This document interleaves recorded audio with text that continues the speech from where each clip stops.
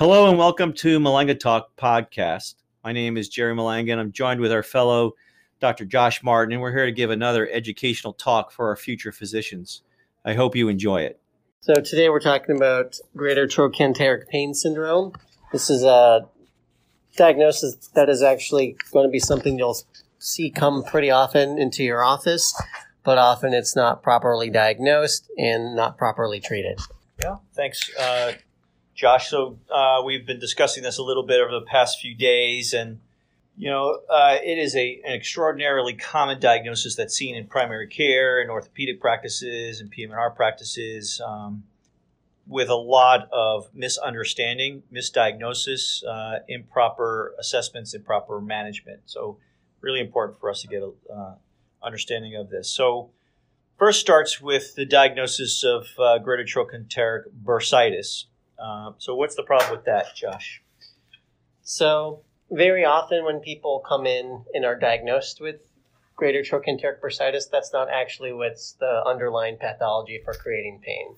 So you'll be having a patient that comes into the office, often with lateral hip pain. You might push on it and the patient would be tender, which would be consistent with the diagnosis of greater trochanteric pain syndrome, which is more pain in the area, but I'm not getting into the exact anatomic location yet once we at least have that part of the exam. Very often once people do, or some providers, if they notice that there is just pain there, they'll just reflexively say, oh, this is a bursitis, and then they might treat with steroid, which is actually the opposite of what you'd want to do in a lot of these cases. They've actually looked at the underlying what's going on. It's usually more commonly issues with tendinopathy, especially of your gluteal muscles, especially the gluteus medius. Only about less than 20% of the time is there a true bursitis underneath. So part of our discussions and things have been related to a review on a topic that was published in the Pain Medicine in 2016 by Dr. Monica Rowe, a very good PM&R specialist from Chicago, who did an entire review in a series actually discussing or with the topic heading of deconstructing chronic low back pain in the older patient. And this comes up because of the common association of having buttock, lateral hip, posterior lateral buttock pain in patients that have low back pain, and then can have other secondary diagnoses. So the series kind of goes over looking at back pain in general and various subheadings of back pain. So this was part of this. This was part 7 that is headed lateral hip and thigh pain.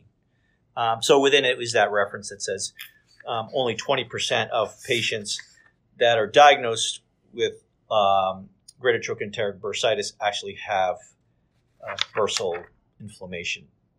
I think the more common literature would say it's probably less than 10%. And certainly in those patients that don't have a rheumatologic disorder, it's extraordinarily low. So really super uncommon to have that. So a bursitis, what is a bursa? So a bursa, you'd often think of kind of a small fluid space allowing two structures such as muscle to rub over each other without having too much friction. Right. So it's a potential space, minimal amounts of fluid normally, and allows for gliding and reduction of friction over areas of tendons and overlying tendons and near tendon insertion. So, and there are common bursal things that we're aware of. So everyone's aware of this subacromial bursa in the shoulder, and then the greater trochanteric bursa is the other thing that comes up. So what would cause a bursitis then? So you have a bursa. We know what a bursa does. Why do we get bursitis? So you might think if there's a mechanical imbalance where you're having more rubbing forces over those tendons than you'd typically expect to be there.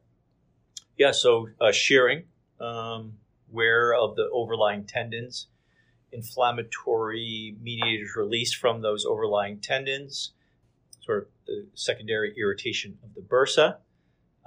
You can get trauma to the bursa, so there are areas where you can get acute traumatic bursitis from a direct blow and then bleeding and then swelling. In the knee and elbow, you can get various bursitis related to friction and rubbing over those areas. So you can get olecranon bursitis, often related to somebody irritation of that, and often related to rheumatologic disorders. And then you can get a prepatellar bursitis, which is somebody that does a lot of activities on their knees, and rubbing of that bursa, and that bursa can become inflamed and irritated.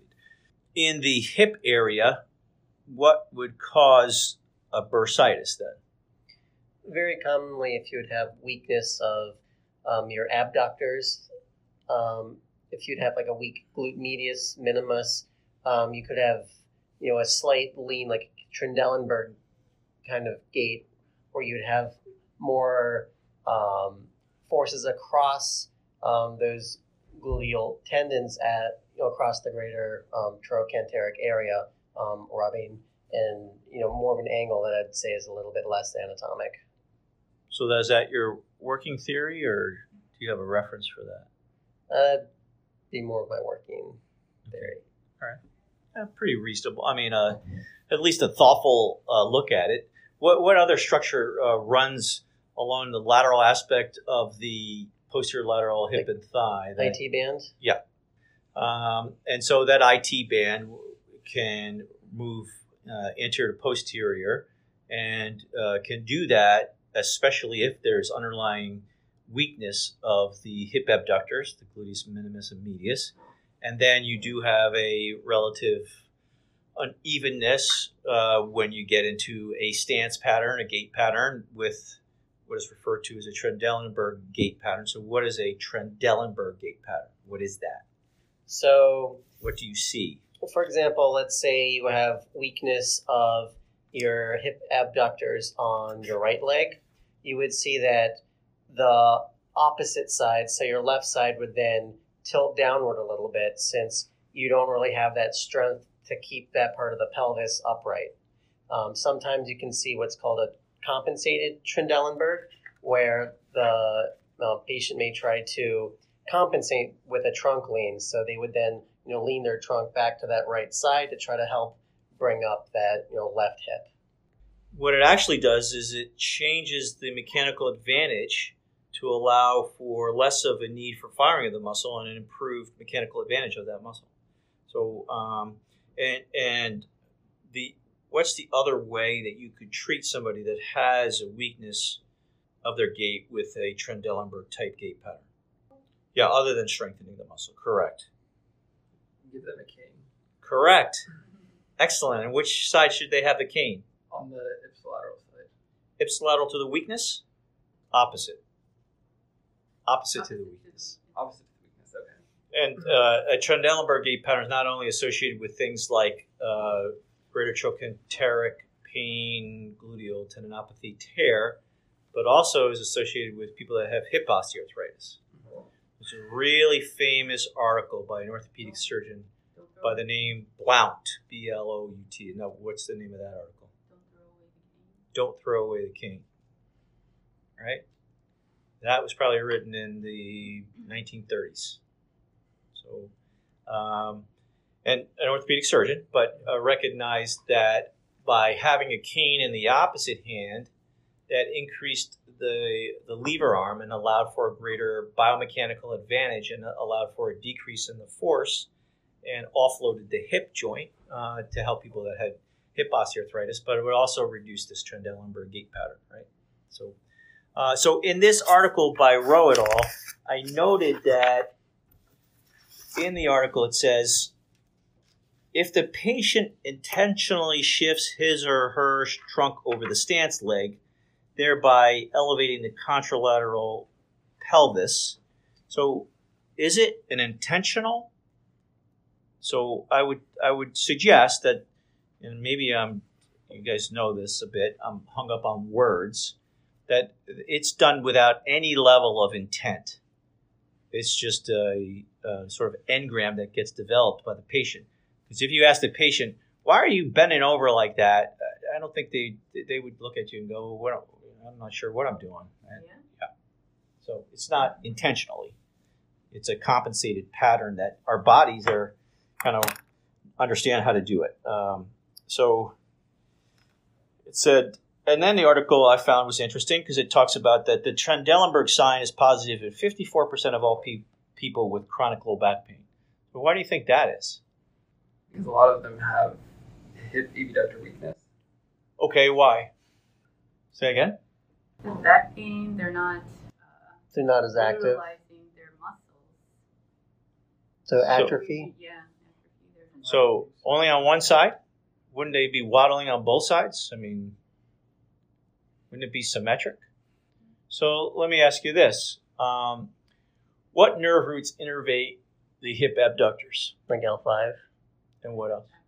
So it'd be L5 and S1, right? Yeah. What levels of the lumbar spine are most commonly involved in disc pathology and most low back pain? L5, S1. Wow. Fascinating. So perhaps a chronic nerve root dysfunction leading to a lack of ability to fire the muscles that are innervated by those nerve roots, and then leading to progressive weakness. So, and I think we were talking about SI joint pain at some point, so I'm going to weave in SI joint pain with this. So with that Trendelenburg gait pattern, then you can get shearing over the greater, we talked about over the greater trochanter at the IT band, but then you can also get shearing at the sacroiliac joint, right? So you can imagine that, you're up and down, and so you can get irritation of the sacroiliac joint. At the same time, because those big muscles aren't firing, your body tries to adapt and other muscles underneath try to fire. So what are the other muscles that also attach to the greater trochanter that are involved in maybe trying to stabilize? What are the other muscles that could potentially try to fire to maintain stability? Like the tensor fasciolata? Well, tensor fasciolata is a confluence of various muscles that form a fascial plane. So what are some muscles deep to the glutes? You have the glute max, you have the glute medius, minimus. What's lying? Piriformis.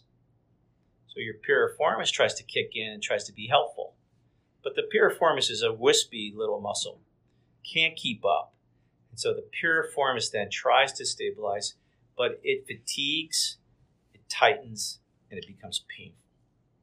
So this same group then ends up having, quote unquote, piriformis syndrome. And then people do injections of the piriformis.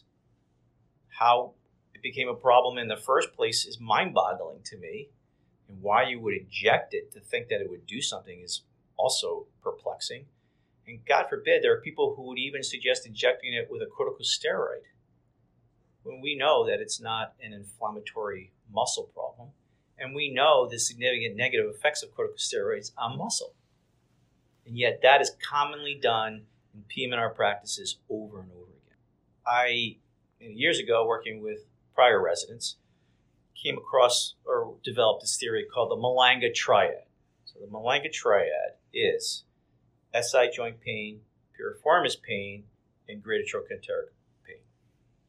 Related to, and none of those things should be treated in isolation. None of those things should be approached with a 22 gauge needle. All of those things should be looked at as a problem with an upstream problem, meaning a nerve root spinal problem that you need to address. Usually, without a 22 gauge needle. You don't need to do a transfemoral epidural injection at L5 and S1. You don't need to do an interlaminar injection. And you certainly don't go around trying to inject the sacroiliac joint, right? You should get to the root cause, which, again, ends up being strengthening the things that have been inhibited that will stabilize the spine and will stabilize the pelvis. So hip abductors, core, hip extensors, back extensors, and all those problems will recede and go away.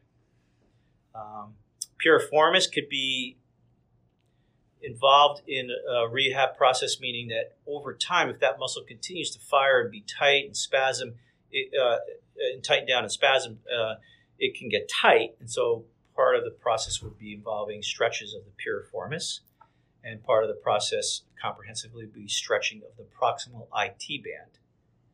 And then you'd see a lot of these things start to recede without any other treatment intervention. Okay, so Dr. Rowe in this series then does this review, and then part of the review also is a presentation of a typical patient. So just summarize what that patient scenario is that was presented in this. So elderly patient comes in. 90-year-old patient. Yeah, 90-year-old patient comes in with low back pain and some pain at the lateral hip. This is tender on exam. Well, a little bit more about the patient. So the patient had a history of sacral insufficiency fracture, I believe, right? So yes, yep. Osteoporosis, right? Yep.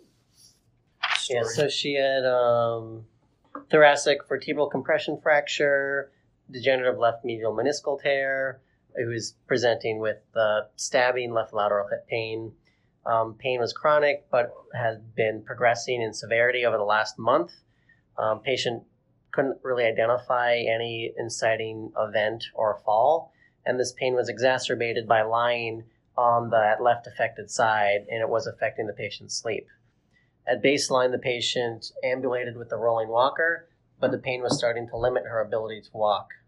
She did also have that history of low back pain, posterior left buttock pain, and at least at this time, she denied current pain in these regions. She also denied weakness or pain that radiated down her lower extremity. Okay. And then... So on physical examination, she had no pain with lumbar or hip range of motion. She had full symmetric and pain-free lower extremity strength. Her neuro exam was also fairly unremarkable, with deep tendon reflexes, sensational light touch intact. She did have a positive Trendelenburg sign with single leg stance bilaterally. So how does she have a Trendelenburg sign and her physical exam shows no muscle weakness? That would be muscle weakness. Okay. Yeah. But that's examination of her gait. Yeah. So what does that tell you about some of the issues related to physical examination? Not inspection, no, but what wasn't noted? Grading or noting the hip abduction weakness? Yeah. I would bet you that if we put that patient side-lying and tested her hip abductors, that she would generate close to zero amount of force, if she could at all even get her leg anti-gravity in abduction. That should be part of your physical exam, right? And this patient also was tender to palpation over that left greater trochanter, but not the right. Ober's, seated slump, and straight leg raise were done and were all negative. I'm going to suggest that her Ober was probably not done appropriately, as noted when I assess residents and fellows doing an Ober. One of the key components of doing an Ober is making sure that you get the femur and the hip at zero and not in slight flexion. So, and sometimes, you really have to kind of do it and make sure you do that.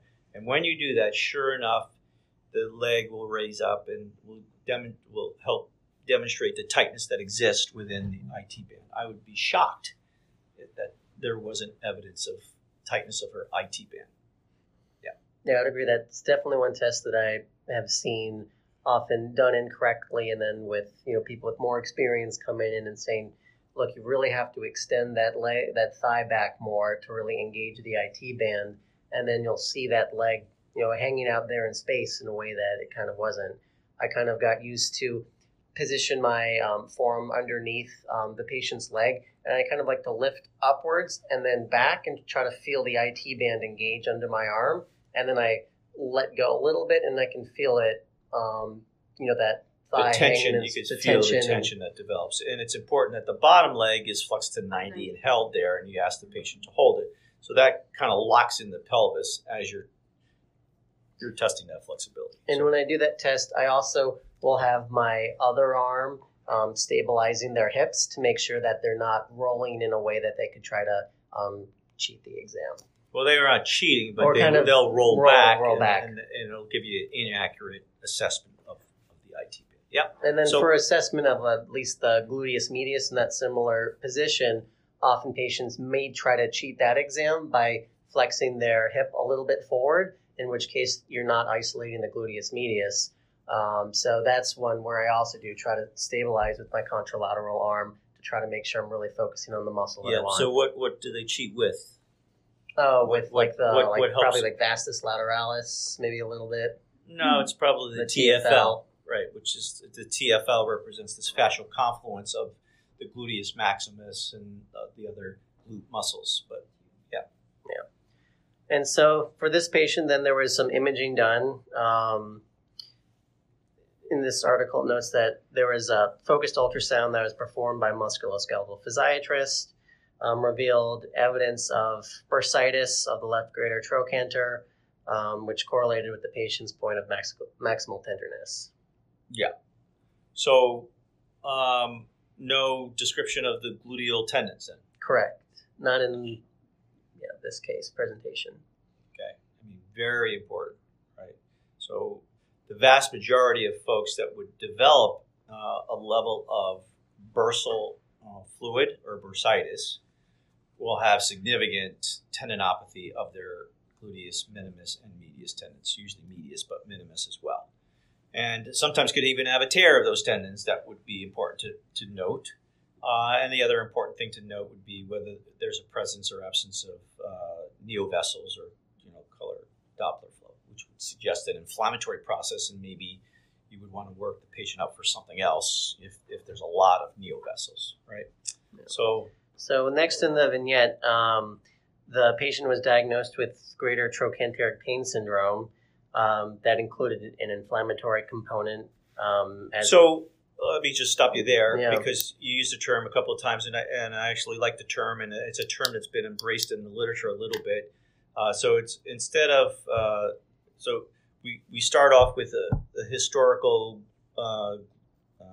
greater trochanteric bursitis, knowing that that's not a true diagnosis for most people.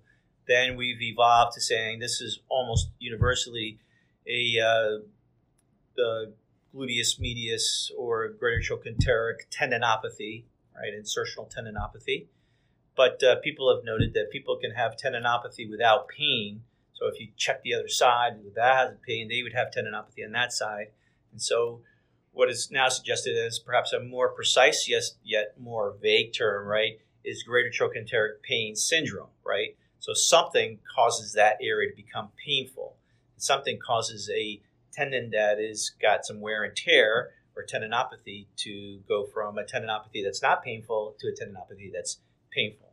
And those same terminologies are used for what used to be called lateral epicondylitis, right? And now has been called, common extensor tendinopathy, but many people have called it epicondylalgia, lateral epicondylalgia, a pain syndrome. Why? And the people have actually looked at pain mediators that are in that area. Again, with the knowledge that you can have an ultrasound and other imaging studies that show tendinopathy in your average person having zero pain, and that what would turn on something from having something without pain and then having pain is a little obscure. Obviously, there are inflammatory mediators that are inflammatory pain mediators. Those are referred to as sort of cytokines that will result in nociception, right? So nociceptive pain. Greater trochanteric pain. But in this case, if indeed she had a bursal swelling and thickening and inflammation, she would indeed be a greater trochanteric bursitis patient, right? Or bursopathy, if you didn't want to call it bursitis. So that would be precise for her because you showed that, right? But again, I think missing, just like in the shoulder, it is extraordinarily rare for you to just have a subacromial bursitis out of the blue, right? Without anything else. So if you have that, then you need to seek out what would cause that bursa, just like we talked about what a bursa is and what causes bursitis. What would cause that bursa to fill up with fluid and become inflamed and irritated? Is it an underlying inflammatory disorder? Is it a wear of the tendons? Is it a traumatic event? Is it an underlying osteoarthritis process? Yeah. So in the vignette, the patient was educated about hip abductor strengthening exercises, but the patient was not interested in doing any of these exercises regularly. So instead, she asked for a steroid injection, and then ultimately an ultrasound-guided greater trochanteric burst injection was performed by the physiatrist. So if that patient said, I'm not interested in doing what is the appropriate thing to do, and she said, but I am interested in getting 60 milligrams of OxyContin, would we write for 60 milligrams of OxyContin? No. So understanding the needs of patients and being sensitive to those and trying to be patient-centered, we should think about what are the patient's desires. But we are the counselors in this area. So just because a patient asks for something based upon somebody else probably telling her how well somebody else's shotgun did, doesn't mean you do that. So go ahead. Yeah, so I guess a little bit of some of my own, commentary. It is, sometimes frustrating for providers when, based on a lot of the education and things that we've seen and know about what actually will help patients get better, a lot of these things do require work on the patient's end, especially with physical therapy. Often if someone's overweight, it might require dietary changes. So there are challenges in trying to, guide the patient not only to this is the treatment, but actually having them do it. So sometimes spending a little bit of time with some motivational interviewing, letting them know that this is really what you need to do to actually help correct some of the underlying biomechanical processes. That might actually be something that's really worth doing. Yeah. So education. Yeah. Yeah. So that they said they did education. Yeah.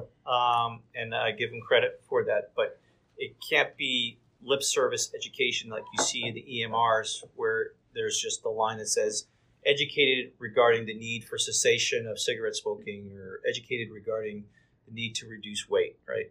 That has to be something a little bit more robust if you're truly educating. So part of this educational process is that you have to let the patient know that these are important things that will help you now and down the road, and they'll help you with a lot of other things, number one. Number two, a shot of cortisone, if you look at the research to support it, is really meager. And in fact, there are multiple negative effects of me doing that to you. It has negative effects in almost anyone, but you're 90 years old, you've had several compression fractures, stress fractures, and cortisone weakens bone, right? So I can't give you something that, number one, isn't a definitive treatment. And I'll use this analogy over and over again, and I'll use it here because maybe I haven't done it. It's like giving your kids Captain Crunch because they're hungry for dinner, because they're really hungry and they're crying. And so every once in a while, when you're in a stressful situation, you'll do that just to kind of keep them from crying. That doesn't last very long. The child cries again, and then you have two options. You're going to give them Captain Crunch again, knowing that that is not a healthy thing to do for your child, or you're going to be the adult that understands more than the child and say to the child, no, I can't give you Captain Crunch. I have to give you something that's better for you. And they're going to cry and they're not going to understand it until later, but you're the adult. You're the one with the knowledge, right? And so the same with when you're working with a patient. Although when you're working with a patient, they too are adults. And so you can transfer that same level of knowledge that you've achieved through your understanding of anatomy, biomechanics, the medical literature, and say to them, look, I need to do what's right for you, right? Because in medicine, and we'll get to the letter to the editor that followed this, but our first premise is first do no harm, right? And that's in spite of the fact that everybody else might be doing something, right? We should not be falling into peer pressure of doing things, of treating patients based upon what everybody else is not doing correctly. And in spite of the fact of known medical literature that shouldn't be done. Well, there's also just one thing to add to that. I think it is very important for all providers to be able to really understand even what we're recommending for what physical therapy can do for the patients, so that we can explain in layman's terms of why the patient really needs to do it. If someone actually understands why something's going to be beneficial, they're significantly more likely to actually do it. For sure. And we may not have discussed this, but the word doctor, what is the word doctor? What does it derive from? What does it mean in its derivative? Teacher. We can pick a different first names if we want. So instead of us calling ourselves Dr. So-and-so, but if you're going to call yourself a doctor, then you're somewhat obligated to be a teacher. And that takes time and it takes effort. And in the world of seeing patients in 7 minutes and feeling stressed, that often falls by the wayside. And thus we have a healthcare system that's not really doing so well. But again, like I said earlier, if you spend a little bit of time here, and if we spent a little bit of money nurturing that, then we would save so much money and so much time and issues later. Okay. Right. So having read that, I was a bit concerned by what was being put out there. Is there anything else in the case and the rest of it that we need to kind of discuss before I do that? There were the doctoral article did mention, that greater trochanteric pain syndrome is very, very common in low back pain, kind of as we already touched upon, but it's also more common in women as well, possibly because they also do have a wider pelvic structure. The wider pelvis is an important factor in female athletes and female athletic sports, and the change in the Q angle that occurs and the valgus that occurs at the knee with jumping and landing, because that wider pelvis is often associated with inability to control the femur in abduction and weakness of the abductor. So there is sort of this tie-in, but I don't think the wider pelvis is a true tie-in for developing greater trochanteric pain syndrome. And in the discussion, the article does mention first-line treatment is that hip strengthening program. There was a mention that in the minority of cases, there may be an inflammatory pathology in which corticosteroids are sometimes considered to provide some temporary relief for that small subset of patients. But even in these patients, the effect will only be temporary if the biomechanical etiology is not addressed. And the article does mention that corticosteroids should be used with caution in older adults because there are a lot of systemic side effects, including hypertension, hyperglycemia, increased appetite, edema, immune suppression, behavior and sleep alterations, and with frequent repeated use, there's also some hormonal and bone density effects as well. And there is also in the article mentioned that corticosteroid injections are also toxic to local tenocytes and can actually contribute to worsening of the tendinopathy and partial tears in the area. So I end it by saying, the practice of medicine really requires us to provide the most effective evidence-based treatments with the first caveat of first do no harm, and that the argument against the corticosteroids for greater trochanteric bursa wouldn't be supported by evidence-based medicine, both in terms of effective treatment as well as avoiding the potential harmful effects of that injection. So a bursopathy or bursitis, and it is associated with perhaps color flow Doppler and neovessels and things that would be truly inflammatory. I don't think you have any rationale for injecting with a corticosteroid. So any other thoughts or questions or comments? As we said earlier regarding a particular case, sometimes it actually makes pretty good sense. So you're not going to argue against it. You say, yeah, okay, that makes sense. But when you really start to think about it more deeply, whatever is held up as making sense starts to fall apart. And when it falls apart, and when there's research that supports that, greater trochanteric pain is not a bursitis, and there's research to show that there is a great need for addressing biomechanical issues that are very successful, and that corticosteroids are harmful to the underlying tendon and tissues, and that there's systemic effects, then you really, need to use what is already out there. Okay. I want to thank you for joining us on this podcast, and I appreciate your time. I hope this was informative and will benefit you in your medical education. Hope you all have a great day.